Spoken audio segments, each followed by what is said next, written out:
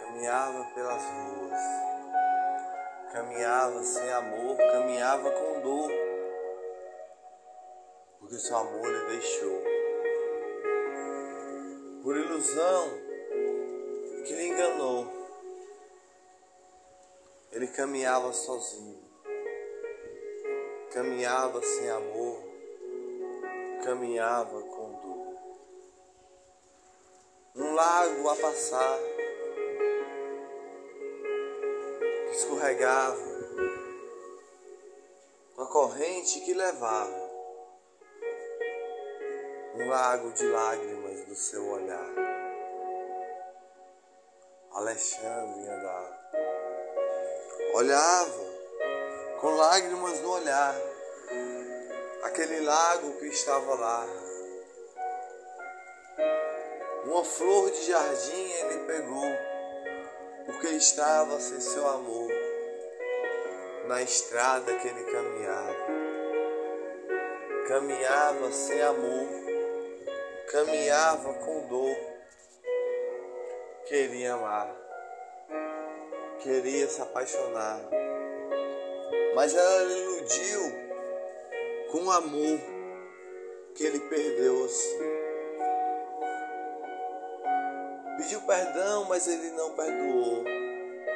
Amor perdido, amor iludido. E o lago escorregava na corrente que levava, e ele chorava.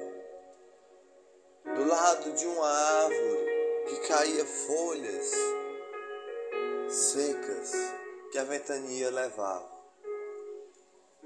Descia lágrimas do seu olhar a chorar, que escorregava do seu olhar como a corrente daquele lago que levava as lágrimas do seu olhar.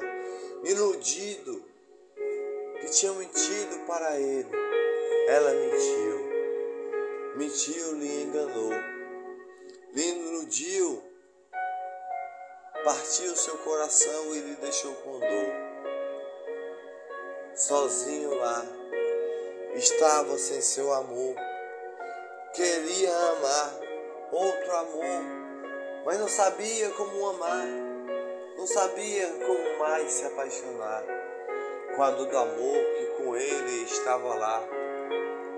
Sozinho lá, ele chorava com lágrimas no olhar, e a corrente daquele lago escorregava a levar as dores do seu amor, que no seu coração doía. E ele chorava do lado daquela árvore, que folhas secas levava, a ventania levava. E as correntes de água daquele lago eram lágrimas do seu olhar, que tanto ele chorava.